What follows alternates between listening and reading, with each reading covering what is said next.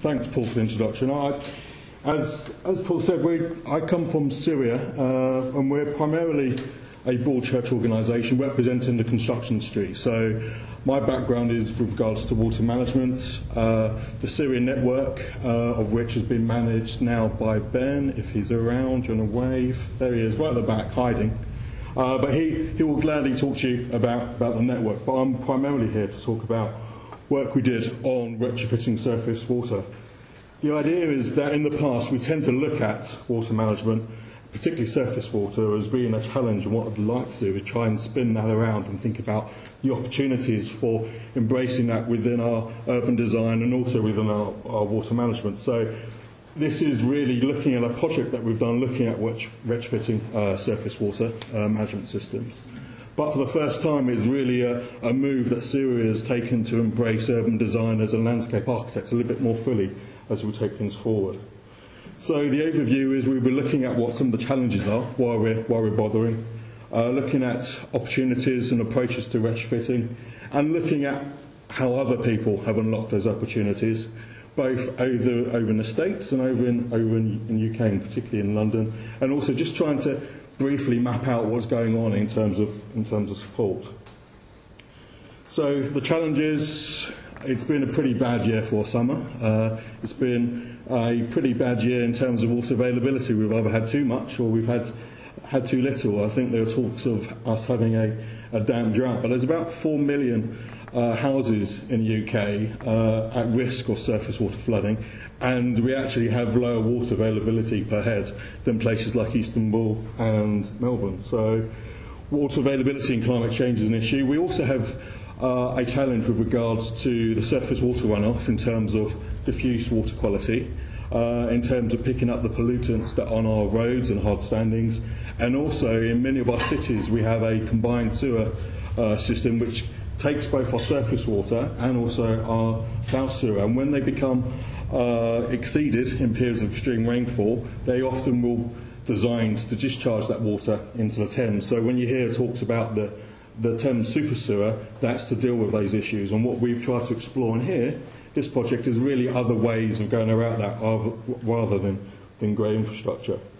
Urbanisation, I don't need to tell you what's going on there. More people mean more houses mean more hard standing, and that again increases runoff, but also increases the amount of water that we require as well. So there's a little bit of a vicious circle going on there. Urban design, this is where I was dragged up. It's Edmonton. It's not the best place to be going shopping. It's pretty dark, pretty bleak, not much green infrastructure there. So I think there's opportunities that we can do in terms of when we're looking at water management to make that a better place.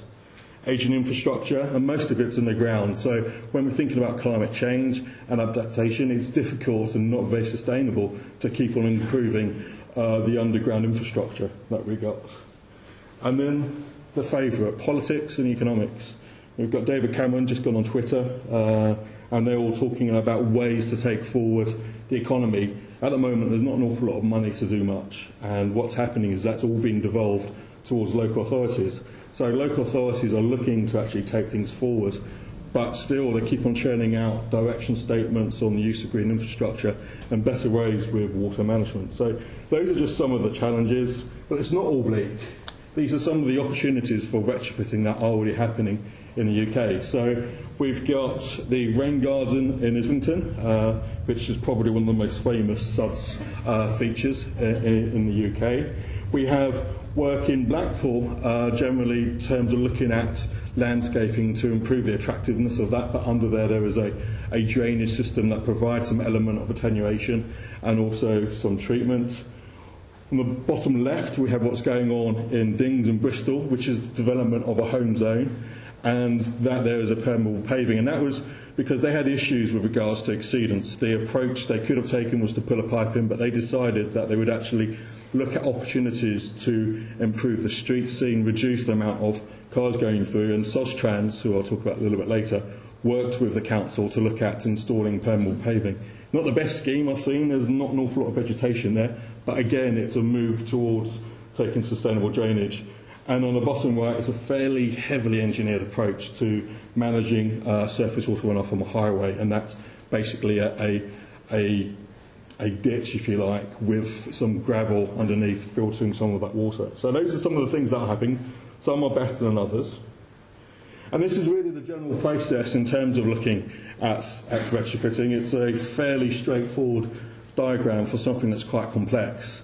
And the idea is that there's an opportunity to start off thinking about the issue, looking at what can be done, and then develop options, but also going back, looking at what the bigger opportunities are and the costs and benefits are.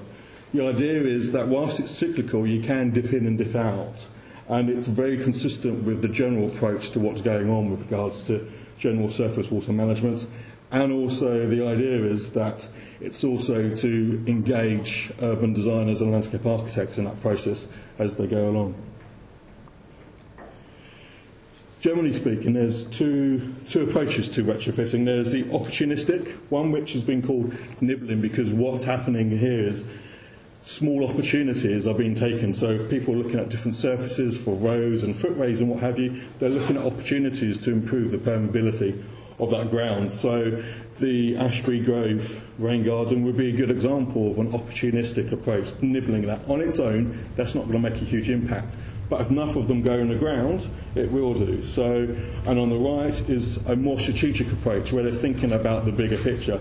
This is taken from Malmo, and they have issues, or previously had issues, with combined sewer overflows and the quality of their watercourses, and also the impact that they were having with regards to basement flooding. So across Malmo, there's an eco-city called Augustenborg. I'm sure some of you have seen it with regards to what they've done for green roofs, and also they put in a number of drainage schemes, and this is in a school. And around the school surroundings are also other opportunities to drain more sustainably. So what have we tried to do in terms of look at the urban design concepts? Hopefully these won't be too unfamiliar to you. Is based on some of the work that's going on in the urban design compendium, is looking at the context, what are the opportunities and constraints, what can be done, whether infiltration into the ground is a problem, is access a problem, trying to think of all those bigger issues. And the whole concept is designing for people in terms of making sure it's a nice place, to ensure the space is being used. The idea is to make an attractive space, and also if that's an attractive space, there'll be opportunities there for different uses, and for there to be some element of ownership and empowerment, and people will want to look after that area. There's also the issue about improving the connections, whether it be ecology or the flow of water. And there's also the whole thing about understanding what's already there in terms of the grey infrastructure that's in the ground. Where is the water flowing to? What's the topography like and stuff like that. So, and good places are never finished. I did challenge the author when he wrote that, whether that was an opportunity to get more funds in terms of the projects he's doing. But he keeps on telling me it's about adaptation and keeping wanting to improve areas through that nibbling and opportunistic approach. So in the top right again is what they've done in Malmo to retrofit some drainage ditches, and also what they're doing in Portland. So we tend to be, at the moment, going elsewhere for inspiration, and Malmo is very big on that inspiration, and also parts of America in terms of Seattle, Chicago, Washington and Philadelphia.